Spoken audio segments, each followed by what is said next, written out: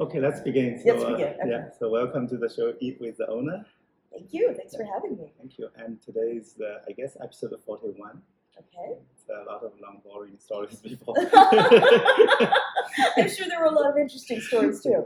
And so we start with how does, your name is Monica Hamburg, right? Yes. Yeah, I followed you on Instagram. Thank you. I appreciate. I see that and I get excited. I'm like, this is You good. still want to do a bit closer? Oh, okay. Absolutely. We don't have that COVID 2-meter thing. Oh yeah. Oh, okay. We're fine. Is what you're saying? COVID's done, right?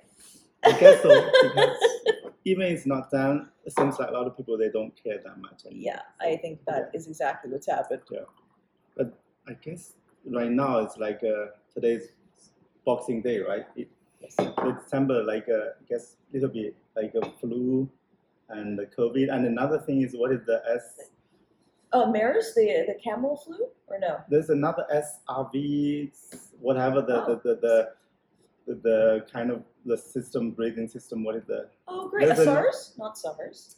No, it's not. It's a common, the kind of another kind of disease, but not crazy. But it's all three combined together. It's like Pokemon. We have to collect all of them. Yeah. We can't just have one. We need to have like 6 of them. I don't even know the one you're talking about. I'll look it up and then get really horrified. There are 3 all working together right now. Nice. So, collaboration. You can have any one of them or 3 of them all together. This is just, what a time to be alive. It's a good mix. Good mix. Well, thank you for doing this. It's fun. Okay, great. So it's amazing because I saw you, I guess how I found you is I went to at the water, there's a comedy nest, right? Yes, the comedy nest. I went twice. One time you were there, I believe, and then I kind of searched it on Instagram. Yeah. That's so lovely. It's amazing. That's really flattering. Well, you're one of my favorite. I know you're not the restaurant. I was gonna say you're one of my favorite restaurants, but you're one of my favorite restaurants. And then you, as an owner, I really like because I love your menu. So when you started following me on Instagram, I was like, this is kind of really cool. Oh, great. This is really I always like good comedy. Energy. Comedy is a really, as I said, it's a really amazing way for people doing the comedy. They put themselves out there, Yeah. making fun of themselves, making fun of everything laughable. Yes. Right? Yeah, and I mean there is something to admire in that, but then there also is performers need a lot of attention, so some of it comes from that place too. That it's not necessarily all the altruism of wanting to make people laugh. Sometimes it's actually attention. Yeah, 15. At least there's a big percentage of Okay. needing attention and needing validation from people and living your life needing the adrenaline rush. Yeah. So there's lots of great stuff about it, but it is also funny that there's that negative where it's they're adrenaline junkies. Okay. But some people, they're very I'm pretty sure you're gonna love Dave Chappelle as well, right? Yeah. I'm pretty sure a lot of people doing this business. Yeah. But he's fine. amazingly natural. That's the That's thing. a talent. Looks like it. I think so. But I also think probably lots of experience. I mean, the more stage experience you have, the more years under your belt, you get more and more comfortable. But even people think when he was 14, 15, See, very young, he was very cool as well. Oh, see? And he was in Montreal a lot of times at the beginning of his career, something like that, I was told. Oh, I didn't know that. Yeah. I listened a lot of that stuff. That's cool. So, yeah. I always admire that. That's always been so strange, is when you start out and you're terrible, and then you see people that are starting out and they're already really good right away, and you're like, oh no, that's not fair. How did you start out well? It's very admirable, but it's an odd thing to be so magical and competent as a comedian right away. Interesting. To save some time, we can start ordering. Oh, okay. I thought you might pick out all the stuff. And I was it's a collaboration. It's better for you to pick, so you can try something. Okay. Risk-free things, Oh, I mean, I'm fairly adventurous, but I have to tell you my favorite things. My favorite thing is your menu, and then also the food. Your menu is amazing. If anyone doesn't know, you have to look up your menu. It's pretty amazing. But my favorite ones are the 3-cup chicken. I think that's amazing. And then also, I believe that one has bones. Is that good for you? I love that. Yes. Okay. But in front of camera, is that? I mean, I'm a messy eater anyway. I'm not sure it will matter. Okay. I think it will matter. Yeah. That'll just be footage of me eating messily, I think. I don't know. Are you okay with that? You For see, sure, 100%. Yeah. Or can you like eventually blackmail me with this? You know, if I ever get famous, you will be able to. You'll send out this footage and be like, "This is." I have her eating extremely messily. That's amazing. We're not from royal family. I'm definitely not from a royal family. That one's my favorite, and then I don't want to order this right now just because I've probably had enough. But spicy diced chicken is another one of my favorites. I think you guys do it unbelievably. It's so good. Anyway, so those my favorite is the 3-cup chicken. So you tell me what you love. Do you want to try the dry fried green beans? Sure. Sure. Whatever you like that you think is best. I can pick another one because we're gonna drink a little bit, so it's easier to order a little bit more. Okay. Have a lot of time. Tell me something else you like. It's very popular. The other one is cumin beef, very popular. That's really good. I've had it and it's good. Yes. That's delicious. I love cumin. What else? This one, did you try the rice cooked pork? Nope. I haven't. That one is the pork, obviously, but it's also from pork belly and oily and a little bit spicy, not too much oil. Not too much oily, or no, you don't like too much. I don't want too much oil. Okay. Yeah, but otherwise it sounds really good. Yeah, that's let me see. That's always the thing I warn people against. Is it something? Yeah, I've noticed that in the menu too, and it's really good to have that because sometimes you're like, I don't want to. After the last year, we had the lucky publicity. Because of the menu, yes, I made a video to explain every dish. God. So I haven't seen that yet. So easier for people, customer, if they are waiting or have extra minutes, want to see what's going on with that dish. Oh, so cool! That's amazing. Yeah, easier for them. It's so helpful. I mean, how about spicy? I love spicy. Oh, very spicy. I'm happy with that. Do you try this Sichuan spicy pot? That also with the Sichuan peppercorn. Sounds. Oh, okay. Yes, the one that makes your tongue numb. Yeah. Yes. Yeah, let's do that. Yeah. That's amazing. Steamed rice as well? Yes, please. Thank you.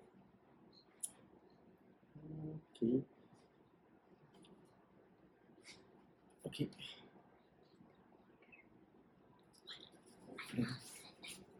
Okay, here's this. Okay.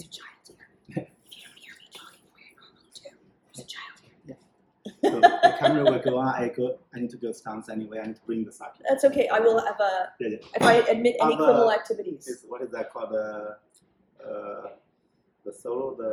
What is that called? The monologue. Monologue. Yeah, and also I'll admit. I'll just talk about all my crimes, all the crimes I've committed. I'll say right now.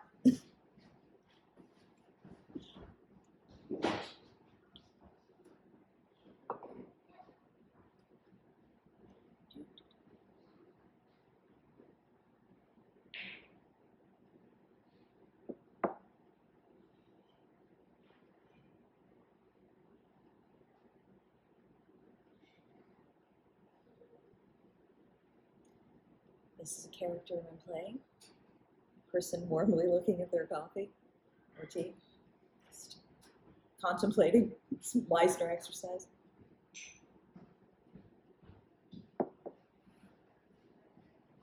Sake. Yay. Yeah. We had yesterday we had only one day off for me. I know had friends coming over to our place. We have the Chinese hot pot. So oh wow! I guess so you're cooking even on your day off? No, the hot pot. The good thing is like you just put it in boil. Okay. So we had a lot of meal. So ate a lot. Usually I don't eat too much, but today we eat a lot again. So 2 days in a row. Yeah. That's a sacrifice for this video. Oh no! I don't want you to sacrifice. Don't. It's always that case. No, I sacrifice every time. This is your sacrifice for your art. This is we all do. This is for the video. Yeah. I don't know if you'll be able to.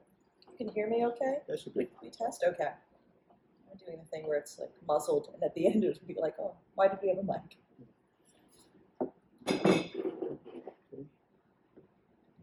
I will put it on the exterior. It's probably a better idea. There we go. Great. Let's do sake. Thank you so much. Welcome. Cheers. Cheers.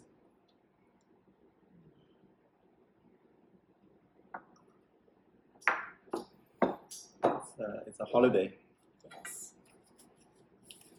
So as usual, normally I do this.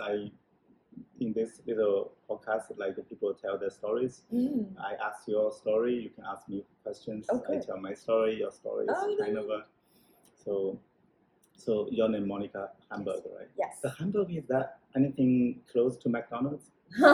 No. So okay. Why do they call Hamburg? So it's a German. It's the place in Germany, Hamburg. Okay, so McDonald's is coming from Germany. I don't know what McDonald's comes from. I mean, the hamburger itself, it must have some sort of background, one would assume, with the name. It's a famous family name? It's a popular family name? Okay, it's complicated. So my family's Hungarian, and a lot of Hungarians do have German names. This is a... Hungarian is the country with a lot of art, right? A lot of... I mean, yes and no. It has a reasonable amount of art. Yeah. It's a tiny little country, tiny country near Poland. Musicians or something. Sorry, go ahead. Yeah, I saw some famous musicians from that. There's a lot of people, a lot of refugees come from Hungary that created some art in the music. I believe I'm trying to remember if Irving Berlin or people like that, but there was a lot of I believe 40s or 50s musicians that are from Hungary. I don't. Working with my memory is the worst, but yeah. So my name is. I changed my name. I grew up with the name Hamburger, but it was terrible to grow up with that name. So I cut the last 2 letters off when I turned 18. I filed to have my name legally changed. Yes, but for me, a second language in English, yes. it doesn't make too much difference, to be honest. Right, no, I understand that. I mean, for me, it was so important because I was just tired of feeling like anytime someone learned my name, it was embarrassing. Like every time I had to introduce myself in class and they said my name and everyone would turn around and laugh. And I was like, it was already... I just realized that's different word. I thought it was Hamburg. It's already hamburger. No, they're two different words. I did not realize. That's why you can tell it's my... It's totally fine. So yeah, that's the thing for me. That was very important. I never really thought about it in terms of people coming from other countries. It was just my own little world about it. So yeah, but the name itself is German. So I believe people that come from Hamburg, the town in Germany, would be called hamburgers, just like which is now very funny to think about. But yeah, you were born here, right? I was born here, absolutely. Montreal. In Montreal specifically, yeah. So you speak French as well, I suppose. This is like every question I'm going to answer is going to be, well, it's complicated. So I did speak French tolerably, but I lived elsewhere in Canada and the US for 20 years. So now when I came back a few years ago, my French is super terrible. I'm just really struggling with it. Seriously, yeah. I feel good now. You feel right? Feel very proud of yourself. You make people feel good because when you're born here, you don't speak French. Not perfectly. No, I mean it is my 3rd language, so it's still not easy. But yeah. So what is the second language? Hungarian was my 2nd language. Okay. Yeah, it's amazing. Yeah. I mean, again, I've never had to really function in Hungarian, so it's never been. That's easier when it's not a huge population here in Montreal, so you don't have a lot of chances.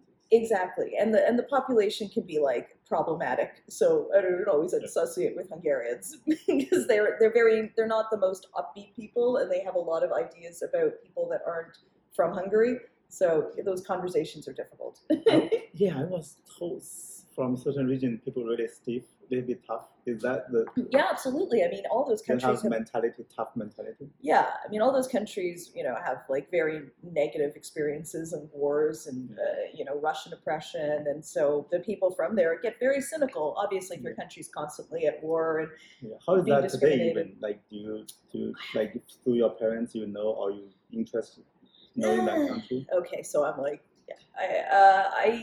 last time I was there was almost about 36 years ago when I was 12. So, and I did not enjoy any time I've been there because it's different, because it's so bureaucratic and regimented, and I've lived in Canada my whole life, and so it was very uncomfortable. But there's beautiful things about it, and the people I think are probably a little bit more lively now. I saw a great movie from there. I think it's called something like A Reunion at the End of the World. It's an amazing film about, I'm just trying to remember what it's called. It's very it's a very long title, like A Consequences or A Reunion at the End of the World. And it's it's filmed now, and this woman goes back to Hungary because she is in love with this man, and one of the first things they say in the film when she's looking for a job as a doctor, as a surgeon, is how much sexism she's going to face. Okay. And I was like, that's amazing. That has not changed. That's still a thing as a woman you would experience in 2023 there. So I feel like that must be based in reality, that if the filmmaker is putting it in there. I thought Europe was more progressive. Europe is, but Eastern Europe isn't. That different? Very different. Very different. I mean, but on the kind of overall like scale, Canada is very progressive, right? So a same level of Europe, I guess. The Western Europe is more progressive. Much more progressive. Yeah. Seriously. Absolutely. Absolutely. So how did they elect a kind of a prime minister, the lady for Italy, right? Well, totally on the right. On the right. Exactly. On the right side. Yeah, I mean, I'm not saying that everybody in Western Europe is fantastic. I mean, it's just that by comparison, it feels like maybe I'm wrong. There are different places in Eastern Europe, but each one of them is so individual. Poland is very different than Hungary. Oh, wait. You thought it was Poland, right? No. Is the Hungary president is the only one opposing the EU for the? He's also I believe. He's a little bit pro Putin. Is that? Yeah, I mean. That's the only the Hungarian guy, I'm pretty sure, is also like an anti-Semite, and I mean that he's always the only one. racism. No, the Europe Union, they want to pass something for Ukraine. He's the only one holding them back. Right? Vetoed. Vetoed. He's one vote against, so they cannot pass. Oh wow! Yeah, okay, I totally did. All right, I'm gonna look that up again. See, I'm less informed. I just know that I'm never impressed by what they're doing there. That's why, you said like totally a lot of kind of a conservative there, I guess. It is conservative. That's interesting. So as the Europe, like East West, that could be that different on this. Absolutely. Well, remember like West Germany and Eastern Germany when they were divided, how like one was much more progressive than the other during that time, right? But they do very well after that, right? After that, they're doing great. I mean, I really want to visit Berlin. It seems amazing. But yeah, that's amazing.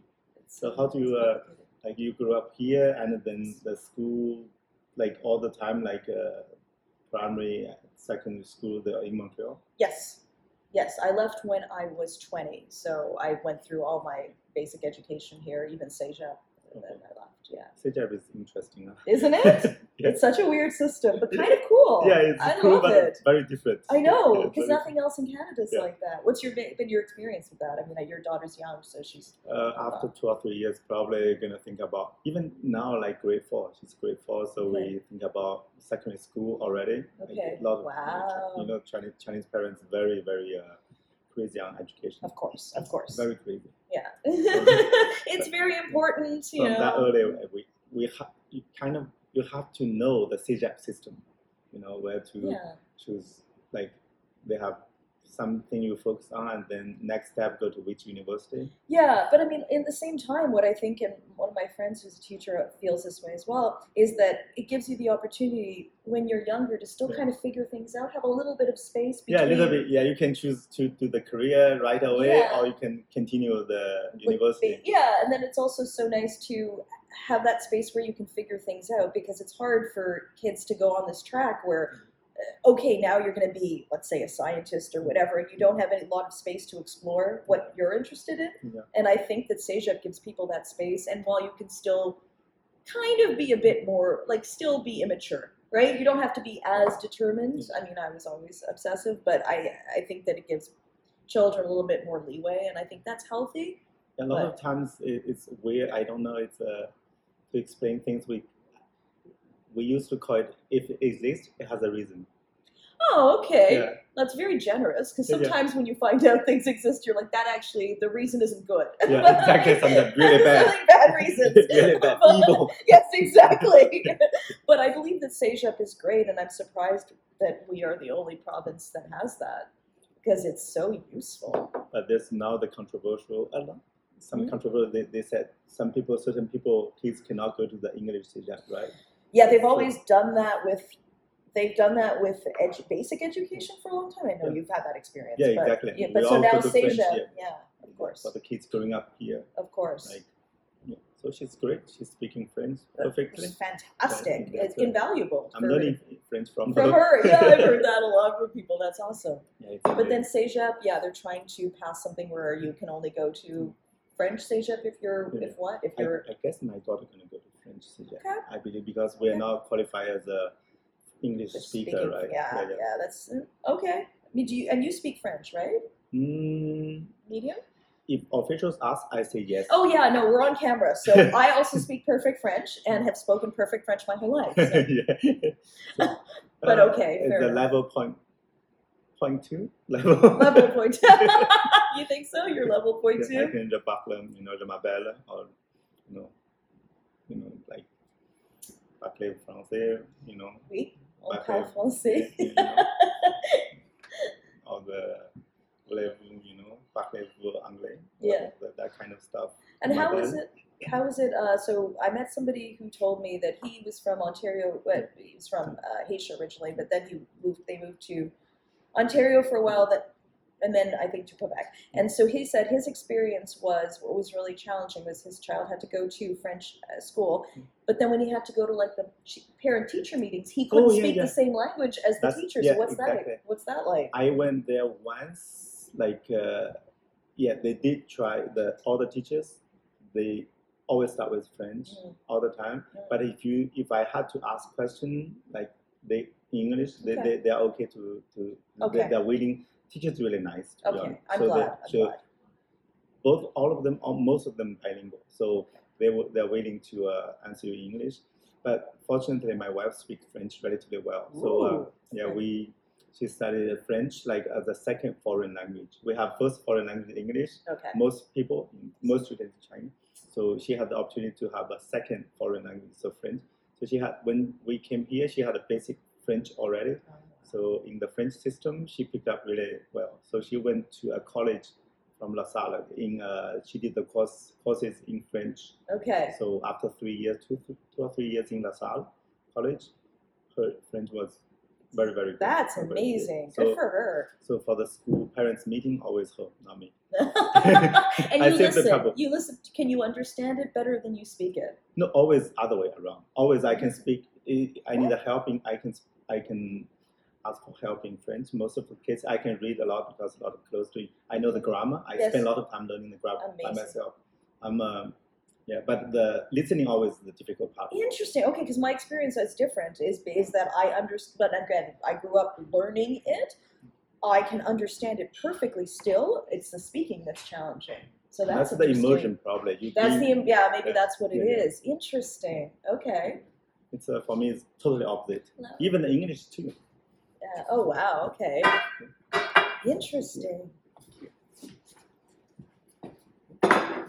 It's even the English, like sometimes that's why I keep learning English. It's like the speaking part I'm okay. It just sometimes you have to search for a right word or something.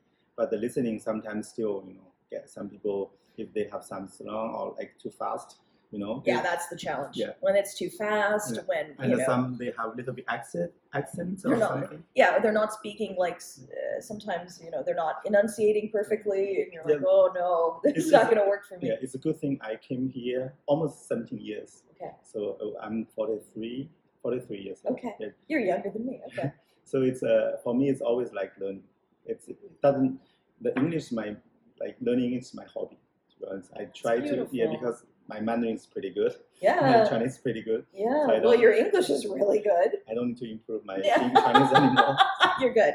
You can stop now. Yeah. A lot of room to improve though. There's ancient Chinese. If you really want to into it, the Chinese language itself for Chinese people very difficult to improve, to learn.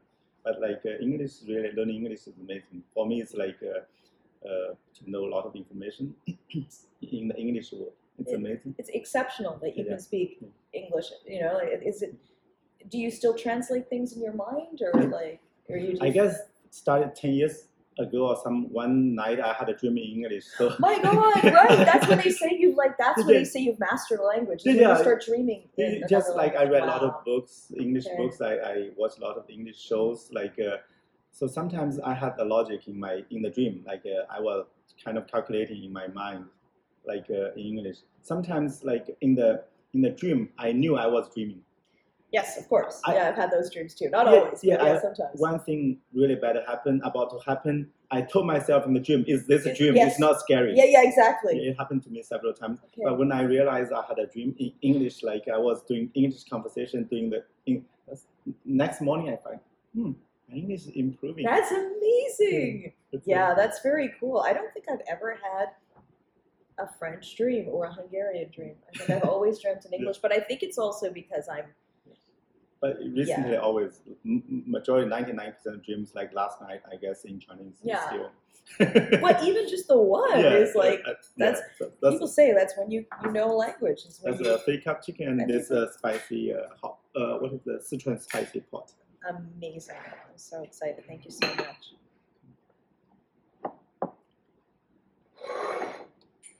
And then when I came here, I realized like a lot of content on the internet. It's really amazing. Like especially the American, United States. I followed a lot of. That time I was reading a lot of news from CNN to. The reading is a very good way to improve English vocabulary, the way of organizing sentences. So like I spent a lot of reading CNN website, also the Wikipedia. Wow. Okay. I'm a big reader on Wikipedia. That's so huge. Yeah, to learn new words and also to know the history of some events or something. That's amazing. Well, that's a very beautiful quality, the curiosity, because I think that makes a huge difference in. You want to try that? Yeah, of course.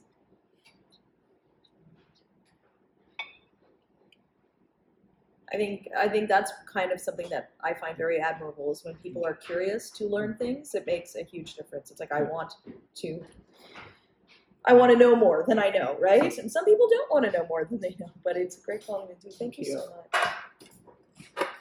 Thank you. Thank you so much. I really appreciate it. And thank you for your help.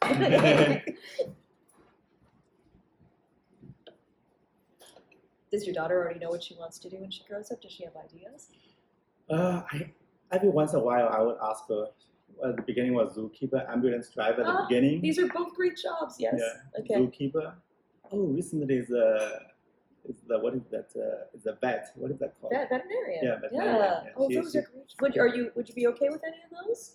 I think she's gonna change. She might change, but what if she didn't? Would you be okay with those? I think she'll be fine. I really, but a lot of parents, I think, I know they all wish them to be successful. A lawyer. Yes, doctor, lawyer. Those are the two popular ones. The lawyer's the hardest. Yeah.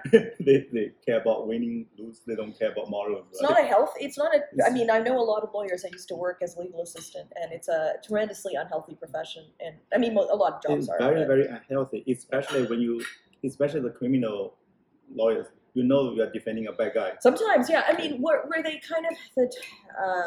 You know all the dirty secrets, but you cannot tell. But then also, what the part that's admirable about that is that they genuinely believe in the justice system. So they believe everybody has the right to a fair trial, whether they're guilty or innocent. They have. You should be able to. You can't just go in and get charged, and so they believe in the authenticity of the system, which that's where a lot of But sometimes one side is lawyer. The skill is better than the other side. Yes, so I know. It doesn't. That does not reflect the truth sometimes. Oh, no, right? no. The justice system's totally a mess. But that's the only thing I can say in defense of defense lawyers, which sometimes I get furious when I watch trials. But that's the only thing I can say in defense is some of them really believe that everybody has the right to a fair trial because you can't determine it without it. You have to have a fight, like a game. You have to have it's a referee, you have both sides. Exactly. Try their best. And so they feel like, okay, a lot of times people get railed. And sometimes the defense lawyers are doing a really good job because someone isn't guilty and they happen to be discriminated for whatever reason or they look guilty. But yeah, I'm on the same page a lot of times when I see trials. I'm like, oh, it's so frustrating that this person has a lawyer that is going to advocate for them when they're clearly guilty, when they're doing something really bad. And then they can get off because their lawyer is good. And that's just so disappointing. Yeah, that's not some mistakes or errors that always happen, right? Mm-hmm. It's not. Yeah, it doesn't mean the system has some issues. Mm. You always have people win or lose. Mm. It's true. As long as the referee is kind of trying the best to do the right calls, judges, it's fine. Which I think is a little better here, although not great. But with the U.S., where they're elected, where the I believe the judges and the lawyers are elected, I think that makes it much more corrupt because they won't have a track. That's interesting. I did not know that until recently. I thought they're all like either appointed or through their track records or resume. You know, it's kind of a consensus. But if you try to win popularity to be a judge, that's kind of a little bit problematic, right? Well, and even with the lawyers, the defense lawyers, where it's not defense lawyers, sorry, prosecution. DA, prosecution, DA. Then you are more concerned with a track record of looking like you won than actually looking at whether someone's innocent or guilty. And that's why a lot of people do get railroaded in the U.S. I guess I saw a lot of movies saying like, oh, this prosecutor has a good record, you know. I think like it took me a long time to even realize those things were happening too. I always believed that when I was younger, I believed everybody who was in jail, who was charged with murder especially, these people are all guilty. And I was like, well then good, whatever happens to them, I don't care. But now, you know. The judges, I really don't understand why it's elected. I thought it has to be really respected, you know, like elderly, right? Right. Because you always so much experience. Exactly. It's like you are the referee of the game. You cannot like let's like popular votes to see who's going to be the referee. You have to choose the best in the history, whatever the tribes, right? Yeah. You have to respect the elders, like. 100 years old guy saying like, if you two family, you got two guys fighting. I'm the 100 years old, and I did a lot of good things in the past. And then if you come to me, you tell your stories. You know, I say like, you are the, you know, give him $5. Yeah, exactly. Well, you have the life experience to assess whether someone's right or wrong. One would hope, in that, you know, one is assuming in that case. But yeah, I was very naive about the justice system for a long time. You know, it's frustrating because now I'm like, oh, I can't even figure out who's guilty or innocent. That doesn't make you feel good. Is that good? It's amazing. Thank you. It's so amazing.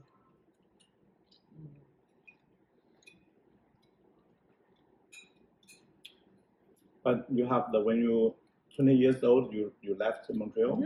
You're pursuing a college, university somewhere else. I did the best financial decision anyone could imagine, which is I went to New York to be an actor. So I went to study acting in New York. The worst financial decision ever. That's what I wanted. A lot of people pursuing that career is like they come from rich family. Yeah, and I did not. I put myself. But you understand that logic, right? Yeah. It's like you don't worry about the financial part of the family. Yeah, that's exactly it. I obviously had some support from my family, not that they wanted to, but that they acquiesced, which was still very nice of them and something a lot of people don't have. And then I also put myself in a considerable amount of debt for the rest of my life, which I only got out of like 8 years ago. Yeah, To me, I'm from a really poor family. It's a village. You know, the 1980s, 1970s, the poor village of China. Okay. So from after the senior high school, we have to go through the national SAT, the exam, and then you choose what university and which major you want to study. So is it dictated by how well you did? Yes, okay. By the score. Okay. Like wow. We have 5 main subjects. That time, my time, they always change the rules, change the exams. Okay. So we had 5 subjects: the Chinese, mathematics, English. We choose chemistry and physics. So 5, each one of 150 points. So total 750 points. Okay. So if you do 600, it's pretty good. Okay. So top people from our school or even in the country, they do the best. They do a little bit above 700. Okay. That's really amazing. So you have 750, you get more than 100 points. I did about around 708 range. So it's like so you can pick good schools, the top 10, top 15, top. So that time the art was, you know, we all say like studying art is for the people don't worry about the money, or you cannot find job right away. Studying art. So I picked the computer science right away. It's a great idea. Yeah, because I have to support my family instead of them supporting me. That's so lovely. Yeah. So how old do you have to Remind me again, what did you say about how old you have to be when you take these tests? 16 or? 18. So it's so much pressure, isn't it? it's always 18. Like 18 or 19, depends like what month. Okay. So this explains a lot, because I know that Chinese culture and a lot of Asian cultures are very, very focused on children succeeding very early on. But that makes sense given that your system is designed that... Even today, we still have the system we call national, I don't know what to say, but SAT is kind of standard test, right? So we can national, it's a national level. The same 3 days, I guess 2 subjects each day, the morning, afternoon. So everybody, all students from that grade, doing that test for the 3 days.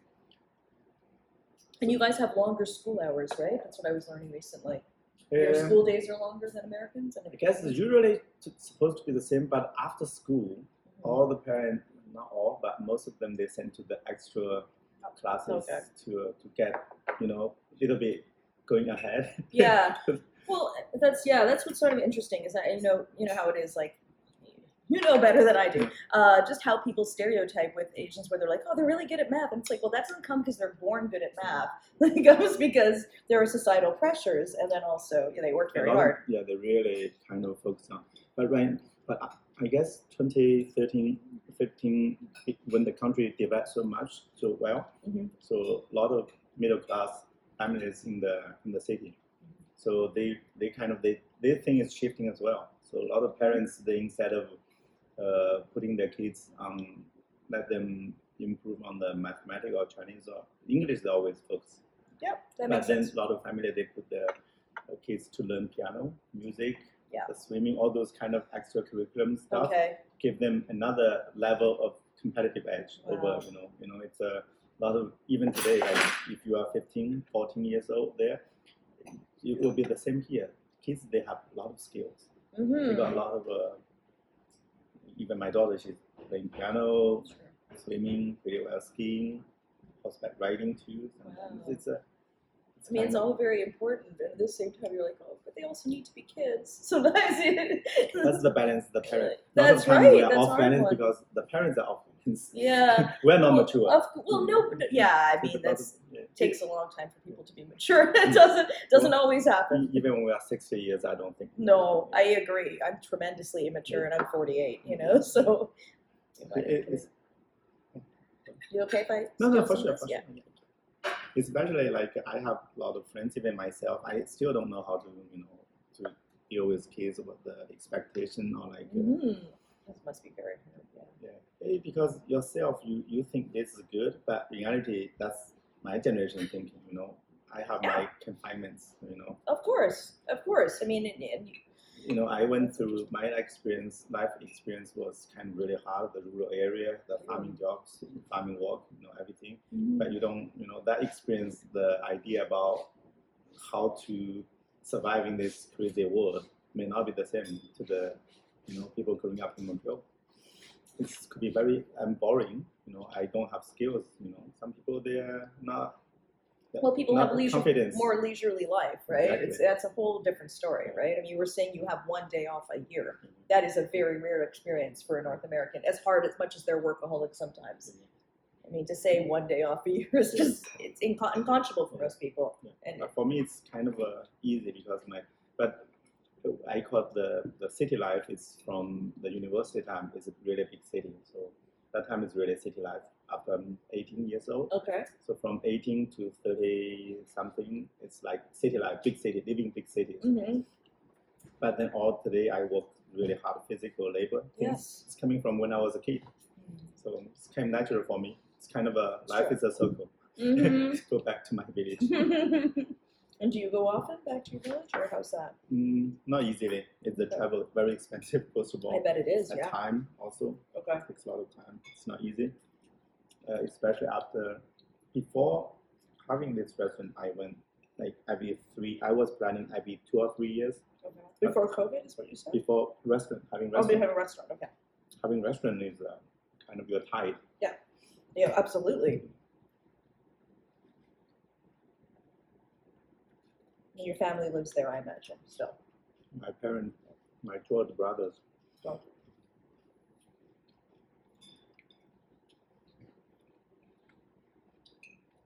how is the acting working out? Well, acting didn't, which is why I do comedy. But yeah, acting's a hard industry. I mean, nobody tells you otherwise, so it's not like it should have been a shock to me. But to make that decision yourself, or Yeah, I mean, my parents wanted me to be a doctor or a lawyer. That was definitely like everybody else.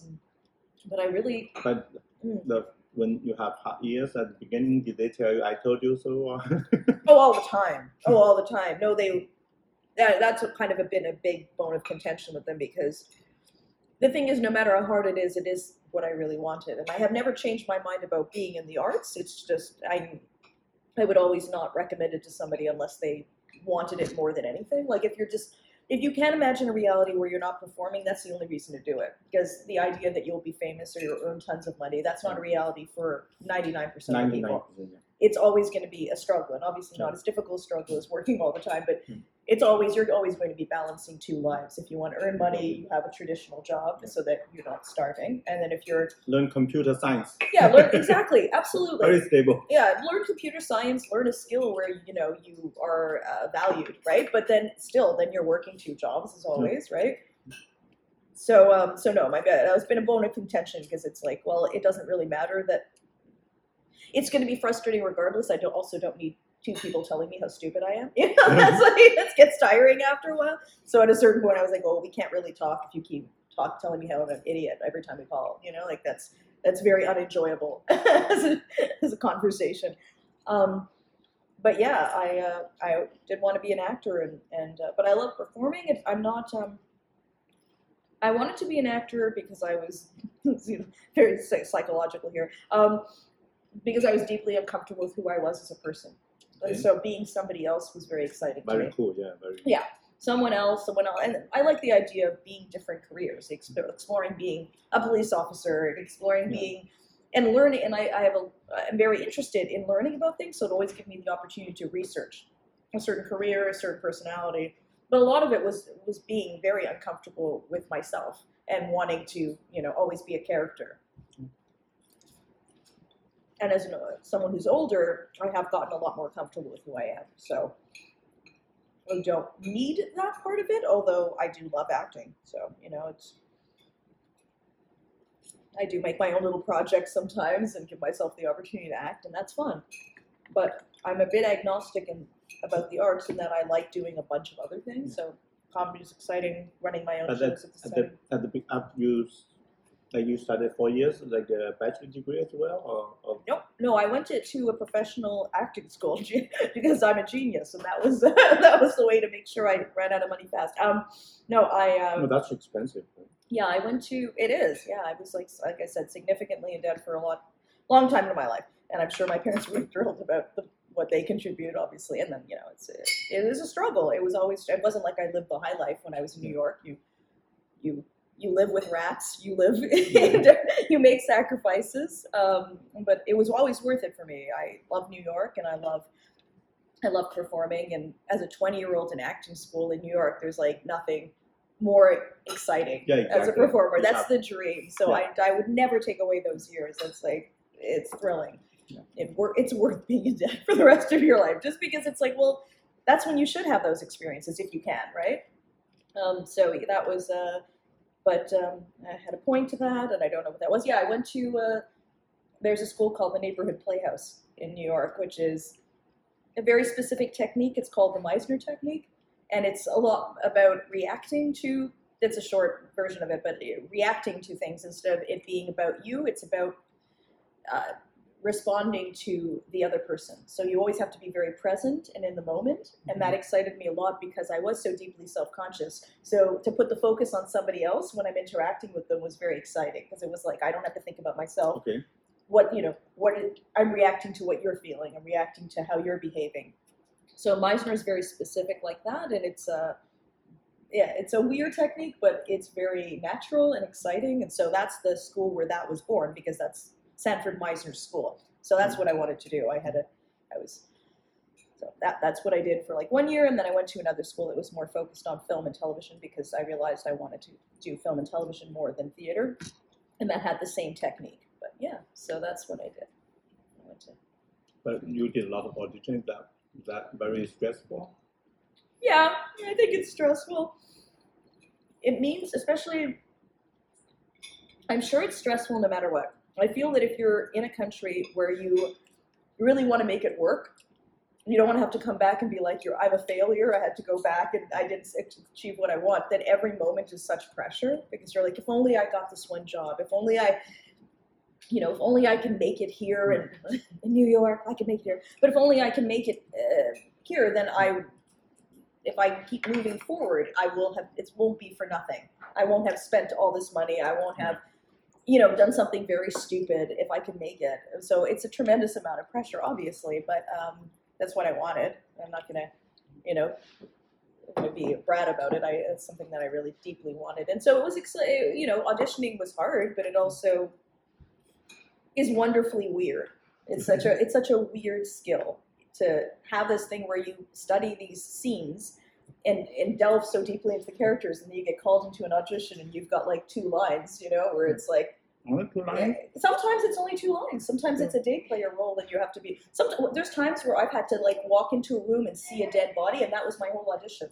Because a lot of times I was like being. That reminds me the Friends, the Joey from the Friends. Yes, well, that was a great show, and his experiences were very real. Yeah. When people show like a real audition experience, it's so funny because there's a great interview way back when with Craig Bierko, who's not as famous as he should be, but he talks about, and I won't do this justice, but he talks about how like he has this audition. I don't think he understands what the audition is for until he gets there. They don't give him the sides, the script, and so they then tell him, well, his scene is that he just finds out that his wife was run over by a train. So he has to act that out, and he doesn't know how to do it because right away he's like, oh, I just showed up here. I didn't know I had to like do this emotional work. So he goes into the bathroom and he puts soap in his eyes to try to make himself cry, but he doesn't think about the fact that it's going to burn his eyes, and it doesn't burn until he goes right into an audition room, and then he starts acting, and then he's like, I can't believe this, and then he goes, ah! He starts to like lose his mind, and they think he's like the worst actor. Worst? I thought it was a good one, maybe. No, because they thought he was out of his mind because he had such an extreme reaction. He's such a charming guy. I think he was on Conan saying the story, but I was like, oh, that sounds right. Because you're desperate. You really want to do a good job. The auditions are not designed for you to be. The auditions are not designed for you. They're designed for the casting director to do it fast, and so sometimes to quickly have a lot of people that they see. You don't have the experience. To like really cultivate a character all the time. Sometimes you only find out what you're doing when you show up. It's not conducive to being great. So it's really like it's 2 totally opposite skills, being able to audition well and being able to perform well. Maybe they test you like how you react, have to do it. Sometimes, and how well you can be directed, right? Because even if you're a great actor, if you can only do it one way and the director wants you to do it a different way, then you can't adjust. Sometimes too stubborn or something. Oh, definitely. A lot of new actors too get like that, where it's like, well, I'm doing it the right way. It's like, oh. But I've had weird auditions where you're supposed to see a body as soon as you walk in. I had one where it was like I was a teenager and I had to have killed my whole family, and it was just like, well, and then after the audition, they were like, okay, we'll let you know about, the callback, so just the second audition. I'm like, well, if you haven't seen what I could do this first audition where everyone in my family has been killed by me, then I don't know what I can show you in the next audition. What's next? This is the most extreme we can go. It's a strange job. Must be fun. It is fun sometimes. It's fun because it's fun because, like you were talking about, you meet people that have kind of a passion for life in a certain way. Actors are a crazy bunch, but they so believe people should be able to be more expressive in daily life and that they're not allowed to be. And so a lot of it is like, well, I can express myself fully here. I can have a full argument and, there's no consequences. Yeah. And that's very exciting. Because you have to be very professional in daily life, right? You can't just yell at people unless you're a CEO. Yeah, exactly. So you're a big corporation. Mm-hmm. Even small one, no. Nope. CEO of a big corporation, male, white, you can maybe get away with all this stuff. Most of the time you can. And so it's very exciting to explore those things where you have a nervous breakdown and it's okay. Yeah. But you must be in some productions you feel like you have the breakthrough moment or something. Yeah, I mean, I'm going to think about that now because acting's been a while since I've done that. I have like a very small role in Underworld too, but it's very exciting because I play a Hungarian news reporter, so I have to speak Hungarian for the role. Okay. And then it was fun because it's like the director's Len Wiseman. He's he did all I believe the other two Underworld movies, famous director, and he was so kind, and it was really exciting also to meet somebody who was very famous, also terribly good looking, who was very kind, you know. It's like, oh, I don't hear about that. A lot of times they're fake to be nice, though. Sometimes, but also. That's my theory. Sometimes when people especially in the public figure, they have to be. Yeah. The more you try to appear so nice, so caring, so kind. It's manipulative. Truth could be the opposite. Yeah, but I mean, you're a business person. You also have to be nice when you don't feel like it. You don't doing that too much. Okay. You know? It's really? It's like you just like say customer facing. You always even some people really bad attitude. We just say goodbye. Nice and let's finish this. I don't want to see you anymore. I mean, is that at least you feel I'm not confronting anything. So anybody. So just let things go and then. Maybe Thank you very much. Have a good day. No, I don't want to see you anymore. Yeah, exactly. But do you ever say that? Do you ever say like, no, come back? Yeah. But then they can come back because they may not think they had a good experience. You didn't have a good experience with them. Yeah. In their head, they're like, this was fine. But for like small business owner, you have to take care, make sure like you don't offend customers. Absolutely. To make them, But we don't pretend that much, to be honest. Myself, I don't want to. It just make sure you have okay experience, not too mad. At least at least you don't get upset. Even the food is bad or some misunderstanding. You don't like our services. Something some people get upset, thought what we meant or something. Yeah. That's a lot of them coming from misunderstanding. But at least I know some people could be mean. People are different. Of course. But I always try my best to make them feel okay. I'm not saying that. I'm not reacting to any of that. But in my heart, I probably say, it's okay. We differ. We don't feel we're gonna see each other anymore. Yeah, I'm not socializing with you. Yeah. My parents owned a small shop. They owned an optical shop on Sherbrooke when I was growing up, and I think they found it very hard to deal with people because people can be difficult. Yeah, so most people are not. Yeah, some customers they suspect to something. They always, suspicious. Kind of suspicious. They thought you kind of hiding something. How do you go through life with that attitude? Yeah, we see a lot of, but majority of them pretty nice. It's amazing. That's why it's a society always have tiny personality people. Of course. Yeah. But what I meant, the public figures like the politicians or the people, the public figures. A lot of times you see a lot of them they act too nice, too kind. Most time it's opposite. Oh yeah, absolutely. Some people they act normal. They say regular things, say regular things to say like if this guy is not appear to be too nice, probably this guy is a nice guy. I think that makes a lot of sense. I think like you feel that way as a woman. A lot of times when you see men and they constantly talk about how they're feminists, you're like, you're probably doing something else. You're probably a problem. Yeah. Because most people wouldn't have to say that. They'd just be like, of course I believe X, Y, Z, or they would, in their actions, you could tell. A lot of people, when they advertise, they're like, well, I'm a feminist and I believe, and you're like, okay, well, let's find out. And then you're like, oh yeah, you're a hypocrite, actually. That's not always the case, but you get suspicious after a while. Experience tells you. Yeah, if you're nice, you don't have to say you're nice, right? Agreed, absolutely. And if you're smart, you don't have to say you're smart. People should be able to pick up on those things. Yeah.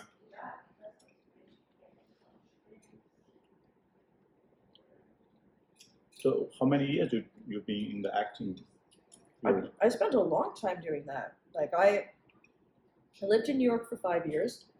And then Is that really expensive? yeah, it's really expensive. I mean, you can live. That's the thing. Is also then you make choices that are. You're like, oh, okay, this is kind of a scuzzy apartment, but I'll do that, you know. But of course, it's very expensive. And then I moved to Vancouver to continue doing acting and stuff. And I was an actor up until I think I was like 32, and then I wrote like a short. A one-person show kind of that involved this, but I'm like, basically what happened is after a while, you realize your roles, if you're not famous and a woman, or you're not getting a lot of roles, I should say, and you're already in your 30s, that's not going to get better. That's the reality. That's a sad reality. Mm-hmm. But it's a reality, right? And I wasn't getting a lot of roles, and when I was getting roles, or even the auditions, I was like, oh, that was my joke, is that most of the auditions I get would be for characters that didn't speak English. Okay. There was, for some reason, there's something about my look that people would say, like, oh, you look like you don't speak English. I was like, okay, but I do. You know, like, I don't really know how that works, and I can't debate what I look like, but I do speak English, so can I audition for speaking roles that are English? You know, that would help.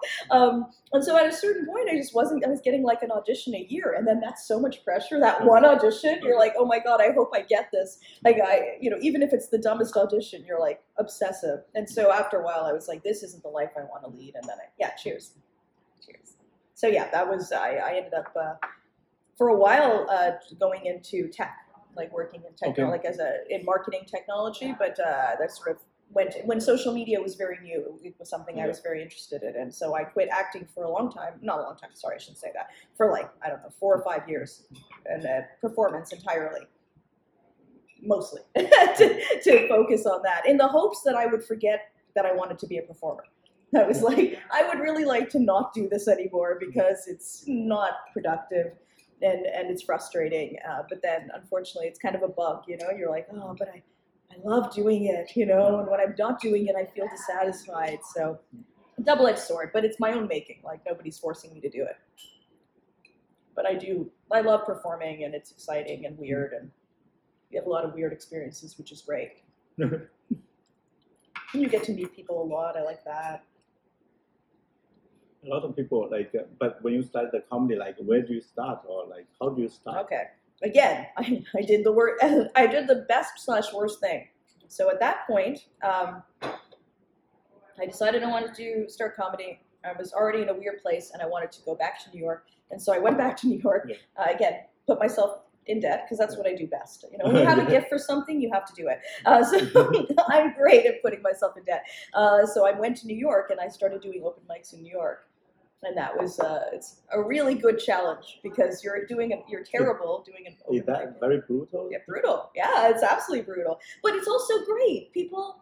I love New Yorkers. I really love their personality, and it's exciting. And I met so many great people. It is hard because you're in an open mic, and you're with the person on stage is someone who's like not necessarily famous, but well known enough. Yeah. And you're like, oh my God, like they're going to see how bad I am, which is true. They did see how bad I am, because when you're starting out, you're usually bad. So that was like, that's what I did, is I did open mics in New York, and it was rough. It was rough on my head to be so bad, and and to see people that were so good, and to see people I admired, and be like, oh my God, that's so far away. Every open mic, you always have few guys well known, or the established, right? In New York, depending on the micro mic, I mean, I try not to go to the really good ones, because I was like, this is just going to be too stressful. I mean, it was all stressful. I put a lot of pressure, but the ones that were really big, I was like, this isn't going to be good for me, because I'm going to just face a room full of non-laughter, and then someone's going to get up and they have 20 years of experience, and I'm going to be like, that's really nice, and I can watch them and learn from them, but I'm also deeply depressed seeing how bad it was comparatively. But every mic that I went to, there'd be like really killer people, like people where you're like, you've been doing it for a long time, you do 3 or 4 mics a day, you're exceptional. So it's. But if for the open mics, like the new people, right? Mm-hmm. I know the more like experienced people. Are they staying in the same room? They call green room. why it's called green room? I always. Oh, the green room. Yeah, like for open mics there isn't a green room, but for like except for the Comedy Nest because they run some rooms. So like they run professional shows. So they're gonna have a green room. I don't know why someone was explaining this the other day, and I forgot. There's a reason. It used to be. But open mics, the people doing open mics, the new people, they don't stay in the green room. No, but you don't have a green corridor. room. Yeah, but you don't even have a green room. Like when you're doing an open mic, you're usually just sitting in the audience or outside. People smoking. There's no like the great / terrible thing about open mic is there's no like comfort. There's no like luxury. So you just sit next to audience. Exactly. Like, you did bad job, and then you're sitting the rest of the night with the. Exactly. If you stick around, yeah. I mean, I've had times where it's like I've been waiting in the audience, and then I go and I do my even sometimes with smaller shows. You're in the audience, you're waiting if there's no clear room, and then you're talking to someone, you're making a friend. It's really nice. You go up, you do a terrible job, you get down, and then the person's like, "That was so brave," and you're like, "Oh, thanks, but I'm gonna go kill myself outside." You know? It's like you're so cute. Exactly. I wish to pet you. You were an adorable toy. Yeah, I mean, I get where they're coming from. They don't know what to say. They're like, that was just terrible, but good for you for doing it. Yeah. But how was your first time? Like, you still remember that? So my first time was in Vancouver. I did one mic in Vancouver and decided not to do it for a while. Oh, two different. I had two different first times. Yeah. When I was 16, I did it at like a high school assembly. Okay.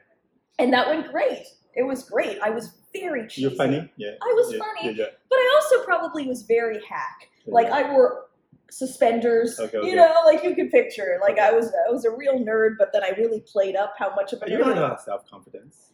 No, it was not self-confidence. I had some self-confidence. Yeah. Like I had some self-confidence. I knew I was funny. I'll give myself that. I knew that I was funny, but for a long time, like I had very bad experiences in school, and I did not speak up, and I didn't feel comfortable, so I didn't really get good feedback that I was funny. But then I started a new school when I was like 16. High school. 14. When I was 14, I started a new high school. And then from 14 to 16, I was there. And that was a better experience. And I felt a little bit more confident. Like I had some friends and people were a little bit more supportive. And, you know, people thought I was funny. And so I did an open mic. I did a little like set there. And that went great. And then I thought, but here's the thing, what you always hear about stand-up, and I know that you've heard this because you watch a lot of comedy, people say, well, if you're a comedian, you get up on stage and you want to get right back up again. And I didn't feel that. And so I was like, well, then I don't think that's for me because that's how I'm supposed to feel. Okay. And that's still kind of true. It's like, I want to take a break. I want to rest a little bit. Or like that was so much, I took so much out of me. Like I had so much anxiety that I don't want to do it right away again. I just want to maybe enjoy that it felt good or figure something out or take a nap, you know, like any number of things. And so I thought, well, I guess I'm supposed to feel that way and I don't feel that way, so this isn't right for me, which is obviously why I thought maybe acting was. But then many years later, when I was like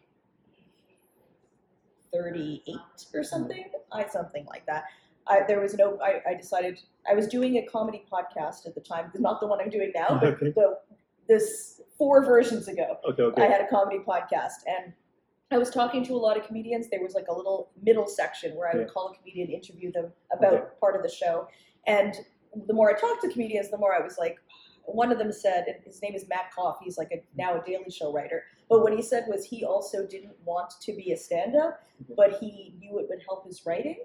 So that's why and then I was like, oh, okay, that's what I want. I wanted to do live shows that I would create, and I wanted to be a good host. So that's why I started doing stand-up, and I did it in Vancouver, and then I was like, I don't like how this one felt either, just because the one that I went to, and this is not indicative of Vancouver, and Vancouver's also gotten a lot better in terms of the comedy scene, but the one I went to, everyone was terrible. There wasn't a single there's one decent person out of 20 people that went up. And I'm like, well, this isn't going to make me that much better being around people where they're not good either.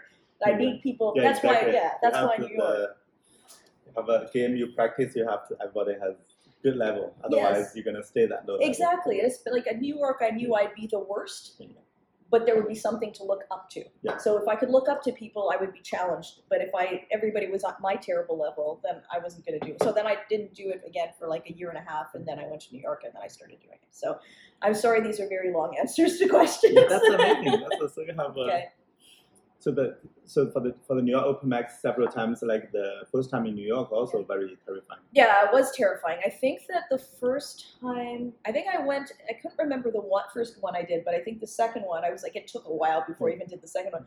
And one of my new friends there, said, listen, we're going to go to a mic together. We're both going to do it. It's going to be okay. And it turned out she took me to a musical mic. It was mostly like 89% musicians. And then maybe a few comedians. So people would do these like beautiful pieces. And I would get up and be like, oh, let me talk about sex. And you're like, oh, this is so awkward. But did your friend do? Yeah, my friend was, So my friend was also a comedian. She was much she did as well. Yeah, and she's really cool. It's not like something they promise us to together. Like no. you jump, I jump. No, then no, you jump, I don't jump. No, exactly. Skydiving, and you're like, goodbye. No, she was I'm great. right after you. Exactly. Yeah, just wait. You know, when you land, I'll take the plunge. I promise. Yeah, so she did it as well, of course, but she was like a lot more comfortable at the time. She did it more consistently. She was like, had been doing it in New York for a long time. She was lovely. You want to be a live host? I do. I have my own show, so I host that one. It's like I have a few shows I host, but yeah, my show Pornomedy. Luckily, your daughter's not in this room. But that one, the one that you've heard as a podcast. I heard several episodes. Yes, it's so like I have that. Rename 5. I don't know the numbers you put. I know. Number 5, then 150. Because I still like want to acknowledge that I've done 150 other episodes of other shows. Yeah, one of them, I thought there's a guy's voice like. Looks like that guy was host. You were the guest. Oh, interesting. He wasn't. He was my guest. That's why it's confusing. The way you put it. The way you put it, I thought. Or he said it in the show, in the podcast, so like you were the guest, or like I'm pretty sure he's the. That's so funny because I'm so egotistical about taking credit for things because I never I feel like I need to. Because I'm pretty sure it's yours. Yeah. Oh man, that's too bad. I was like, okay, well, I'll have to look at how that worked because and also changing the numbers. I thought. I know the numbers. The numbers. I thought. But I just feel so like maybe rebranding or you join with another host. It's the whole thing's very confusing because I've also done 4 different shows. This is the 4th different show. Okay. The first show I had with one co-host, and then I started, and then we dissipated, and then I had another co-host, and we did a different show together that was maybe similar. I think it was pretty much the same structure because I came up with it. And then he left, and then then I did my own podcast for a while that was about Craigslist. So then this is the 4th different show I've done. And then I don't really know how to acknowledge that, and I don't want to lose the audience that sometimes would listen to the other shows. Yeah. So it's kind of a mess. But regardless, that's the live show. I've done a bunch of live shows that are Pornomedy. Okay. So, and I love that. And that's probably the thing that I do that I feel the most. That's a good brand as well. It's fun. It's a great name. Thank you. I love it. Yeah, that's a first time something. That's an amazing name. Oh, so I really liked it when I came up with it. I felt very good about it. But it's funny because sometimes people have no idea. Like some people get it right away. They're like porn and comedy. That makes sense. Yeah. Some people don't get it right away at all. They're like, I don't understand. You're like, well, it's porn and comedy. They're like, Penamity? I'm like, no. It's very genius, to be honest. Oh, I'm so glad. Thank you. I want to hear that. I want to hear that. And the live host, have you watched the Kill Tony? I've heard of Kill Tony. I've only did quickly. It's intense, right? It's not only intense. The host is like, what is that? Tony Hinchcliffe. Okay. And this guy is total genius. Oh, really? And this show is it's live on YouTube every Monday. I don't know. I don't have time. Mm-hmm. When I get home, maybe 10, but they start at 7, 8. Sometimes when I got home 9 or 10, I catch second half of the live streaming. Mm-hmm. Sometimes watch the thing after when it's opening. It's every people. There's a draw.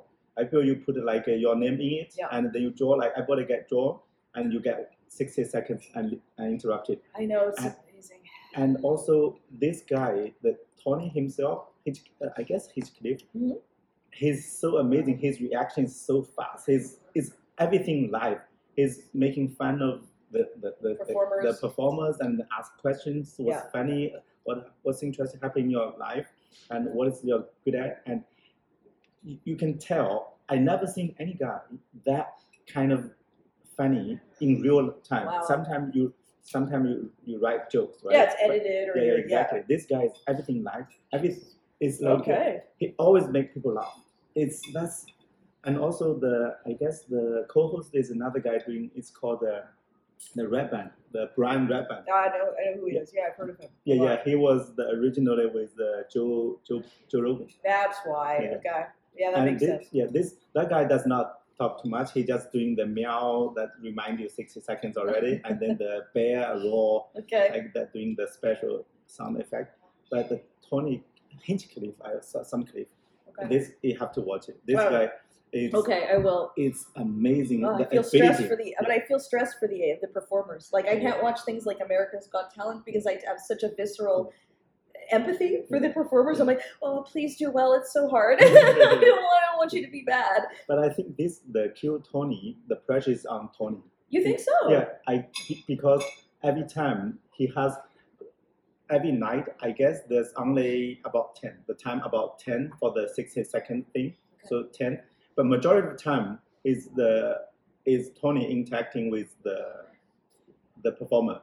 And they always have the famous guest. It's the famous comedians always have a guest. Every week they have a guest. Joe Rogan as well several times. Another famous, some people Tom Segura, some people. Yeah, so, great. But majority the talking is from Tony. Interaction with you have to, the live audience, people sitting there. So you have to make very from beginning to the end, always laughing. And this guy doing all the talking. Wow. He's roasting here or there, and there's another dude like the big guy. What is that, David? That guy is genius. This guy, David. What is the name? It's made his name already. Very famous now. Okay. Every time he came on, it's a regular now. The David, what is the last name? And Tony, and they roast each other live every week. Well, they know each other, so it's kind of cute. But every time it's different. Okay. Every time, those two classics, every time they spend 3 to 5 minutes roasting each other, and they make fun of them. The black dude, the big guy, was like laughing, like he make himself. I guess he has the effect of laughing himself. Okay. They make the weird laughs, and make it like they roast each other on live. It's amazing. The problem is every week they have new things to roast each other about. Well, I guess they must like spend enough time with each other where they're like, all right, well, remember how you did this thing this weekend? I mean, I imagine. Do they spend a lot of time together outside of the show? I'm not sure, but even though it's crazy, it's really. And another guy is a Korean guy. He called Kim Hans.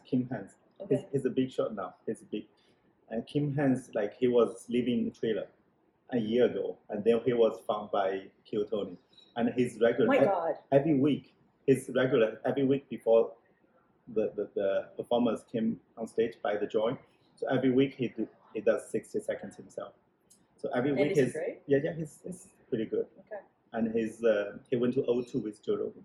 Went to O2 with he's crazy, and he 60 seconds every time, and he spent 5 minutes talking with Tony. Yeah. And every time Tony is the best. Oh my Never gosh. Say, but their show is not. I don't think it's huge like that. Like on the YouTube, they have if there's not big star like Joe Rogan on, and regularly it's like 200 or 300K views. Oh, not that much. So you'd think it'd be millions. Yeah, millions. I thought it would be millions, but they've been doing that for a few years already. Yeah. But it's live every Monday. That's amazing. It's 400, 300K, but still I think it should be much more than that. Did they come to like Montreal recently? Because I overheard some comedians here talking about being on it.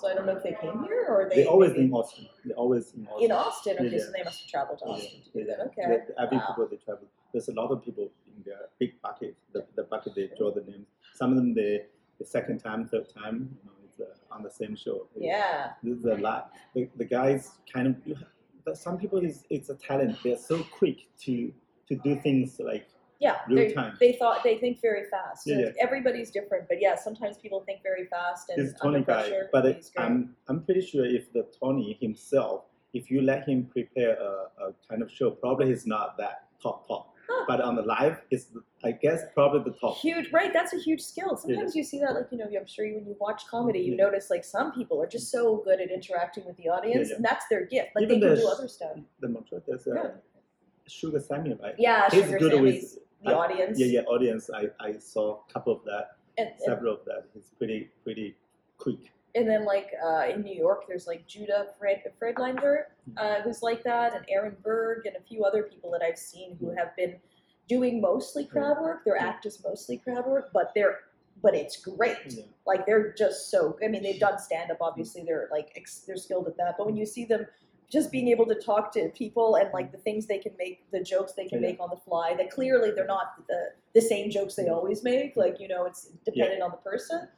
It's exceptional. Yeah, if you spend time writing and then perform, that's a different skill set. Absolutely. And like, you should have a mix of both, obviously. Everybody wants that mix of, like, I can do both, you know, I can work with the audience, but then I can also do, but, you know, sometimes you're like, you know, I'm definitely better at the written stuff and working on being better at recently I discovered another guy. He's really genius. He's a special. He made a special, has I guess 11, 12 million views already. Well, who is he? Do you remember? It's Andrew Schultz. Yeah, I've had him on an old podcast of mine. Seriously? He's great. Yeah, he's great. This guy he's killer. I guess is the new generation. He's the top of the new generation. Jesus. Yeah, he became very famous. Have you seen the latest special on I've YouTube? heard he's great. He's always free. great. It's totally free on YouTube. He Okay. put everything free on YouTube. Okay. Has 11 or 12 million views Holy within shit. Is it like great? a month. It's hilarious. Okay, It's like one I'm of the best. It's like 60 minutes nonstop. Yeah. It's That's really admirable. This guy is crazy. Yeah, that's so great. Yeah, he's a nice enough guy too. Yeah, because young people, you don't see so many, like old generation, like Dave Chappelle is kind of been a lot of years, right? Dave Chappelle, Chris Rock. But like Andrew Schultz, I believe, has been doing it for a very long time. I don't think he's that young even. I think he's probably, like, I would guess mid to late 30s. Yeah, exactly.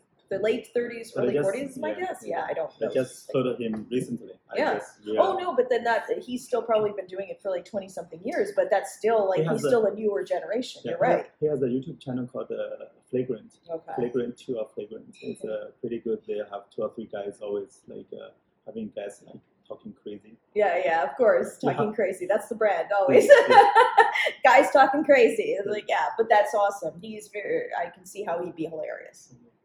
People like nice guy. Yeah, it's like I don't know. It's a lot of time it's especially in the United States, the comedy have to be crazy. If not so many doing the kind of wisdom or some kind of that make you kind of doing the think. You like people that make you think is what. Like, yeah. I mean. Yeah, I think that's less accessible. People who are a little bit more, but I still think those people can be very smart. The ones doing crazy comedy, sometimes they're very smart. It's just that the way they're behaving is very animated, or they're like, you know. But I still think they can be extremely smart. But yeah. Yeah, I watched a lot of those stuff. That's so cool. Yeah. Do you think it does help your English? Because your English is exceptional, but do you think that that's really helped? Yeah, seriously. Yeah. Seriously, that's amazing because like also I listen to a lot of podcasts as well. So to establish the different scenarios, what you say, what the information they give you. Like, what do you mean? Like podcast. Like when you listen to a podcast, like is the conversation? Conversation always come. I guess the conversation is a lot better than the movies to learn English because you always have some sets, you know. Yeah. You have, like for example, you kind of talking to each other about one thing, you know. Oh, what they say about what would they say about this kind of stuff scenario? Interesting. You know? Yeah. So it's gonna help you. For me, it's my understanding. It helped me to establish language patterns. Oh. A lot of those patterns, like. Next time, like when I'm in the similar situation, out of nowhere, it's probably I'm gonna aware people saying that kind of stuff, or I probably respond with that kind of stuff. Oh, so, interesting. Yeah, so then, like, what kind of podcasts do you listen to that like help you do that? There's I'm an engineer. I work computer. Yeah, right. Computer engineer, but that's right. I didn't think about the engineer part. So I always listen to like. It's a little bit boring. It's Lex Friedman. Oh, I don't know him, but that's okay. Why? He's a MIT professor. His number one, I guess, podcast already in the science, whatever. And another is Joe Rogan. Is the king of the whole world. Yeah. So he has a lot of crazy. It's a lot of crazy talk, but covers a lot of topics. Yeah, he does. Yeah. So it's different. A lot of everywhere, scientists, everything. Interesting. Okay, and that's another cool. crazy guy is Tim Dillon. Yeah, I've heard of him. What does He's he the do? monologue. He does Yeah. but sometimes it's boring. Yeah. But he's very good at the monologue. Okay. So his podcast is only himself ranting about reality or like jokes here or there. Interesting. Yeah. Oh, those are really interesting podcasts. Yeah. And some other things, if they talk to some famous people, I found, because I'm a big fan of Elon Musk, because IT, if you're working the technology, you very difficult to find reason to not admire what he achieved. Okay, that's probably true. Yes, Yeah. we all have our own issues with him right now, but exactly. But I also have my own issues with Bill Rogan, but admired him for a very long time. You know, but it's like I also for engineer, like seeing this guy doing with rockets, everything, electric cars. Then I watch a lot of his interviews. The crazy guy talking a lot of interest. It's like very real person or something. Yeah. So then I found out Joe Rogan. Oh, because from there. Yeah, because it's one lead to another. You know, it's. Absolutely. I know that's like the podcast, the rabbit hole, right? It's like you listen to one thing and you're like, oh, you found this person on that podcast. They have their own podcast. You go to that podcast, and you're like, now I've got another podcast. Especially when you look at the number, they have millions subscribers. So you say, oh, they must be good. I mean, that's true, which is like what's kind of heartbreaking, because you're like, okay, but if it's harder to try a new podcast because you're like, you assume when it's a newer podcast, they don't have that many millions of people, they must not be very good, but they just might not be like have a connection or as lucky. But sometimes I'm the same way too. I'm like, what does everybody else like about this person? You're like, well, there's a good reason. This person's great. First podcast is the interview, like Elon Musk and Joe Rogan. That interview on the YouTube got 50 million, 60 million views already. It's very long, but you get a lot of information from that. Mm-hmm. Because before I only knew Elon Musk about he or there electric cars, Tesla. I did not know Tesla very well before that. Yes. But then after the first interview, then second, third, and this guy is crazy. They create the self-landing rockets. Yeah.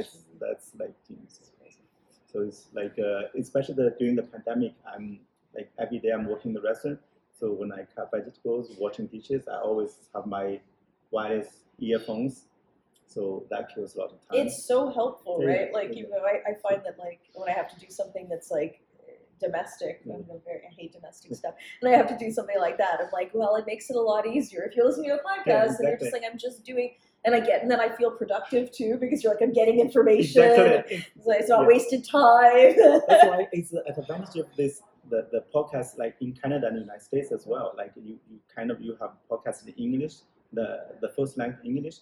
For the people is extra for me. I'm not interested to. Sometimes I'm not even listening to the content, or the content is really I'm agreeing or but on top of that I'm learning English. That's huge. Those are huge things. So that's why they're so popular.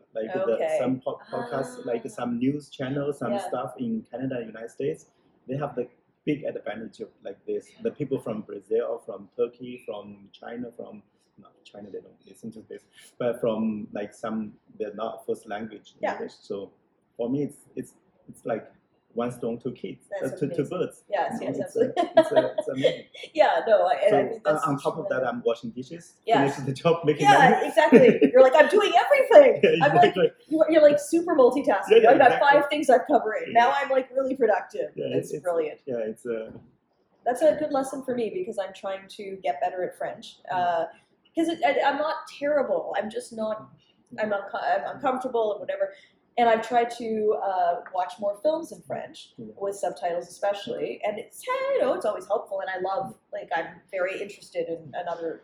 Obviously, it's great to watch films in any language. I like watching films in languages I don't speak. But that seems like your point is that makes much more sense to probably listen to conversational. Yeah, exactly. So so my friends have recommended some French podcasts. I have to listen to French podcasts now. Okay. And fair enough. Also for me, I moved here 17 years ago. I want to know more about Canada and United States. Okay. How the system is organized, how people interact with each other. Right? Oh, interesting. So, okay. So if you get more knowledge about how things doing, how do they do things, probably get more knowledge about the society you live in. Yeah, that makes perfect sense. I always find that, especially, I mean, there's lots of things I don't know about my own country, so I'll say that right away. Like, there's lots of stuff that I learned that I'm like, is this how this works? Because there's all sorts of systems I haven't been a part of, right? Like, I mean, I've lived my whole life, like, I've been a performer, but I've also worked like jobs in marketing and whatever, but different types of jobs. And so I think that sometimes I'll listen to something, I'm like, oh, that's how this feels, academia, right? Yeah. Know nothing about academia and how it is to be a person in that. Then you listen to something and you're like, ooh, that seems like a difficult world. Yeah. And so that's exciting. But I had a point that I was going to make, and I think it's eluded me. Yes, but what I find kind of interesting too is the differences, obviously, between the Canadian systems and the U.S. systems. Very different. Very different. Even I know kind of good amount of those kind of systems already. Yeah, of course, but like, I mean, so I listened to a podcast called Maintenance Phase, and it's excellent. And it largely talks about wellness culture and diet culture and how destructive these systems are. And it's very illuminating. Obviously I have some experience with it in the sense of I'm a woman and I face certain ideas of how women should look and they have to fit into. But in a large way, I don't have the same experiences because there's two hosts. They're both very knowledgeable and very good at researching, and they're funny as hell. So everything they say, you get an education, but it's also easy to listen to and learn. And one of the hosts is Aubrey Gordon, and she's a fat woman, and she talks about the experience of living as a fat woman in society, which I have never had the experiences she talks about where people yell things at her on the street. It's horrible things. Or monitor what she's eating when she's in a line, she's ordering something, they're like, you could make a better choice. It's like a stranger. Really? Yeah, I never thought anyone would do that. Yeah. Like, I've never seen anyone do that. So like, that's very eye-opening. But also, one of the things they were recently talking about was workplace wellness. And this is a completely different system than there is here, because while they have workplace wellness programs, like different ones, do you know what I'm talking about when I say that? Sure. Okay, so because I feel like that's a very corporate thing. Sometimes we don't. I've only seen it in some when I've worked corporate jobs, which hasn't been most of my life. The last job I have in the big company for 12 years last job. Okay, so it's corporate. Yeah, I worked as a legal assistant in the corporate world for a bit, but not for very long because it's the corporate world, and I don't really work very well there.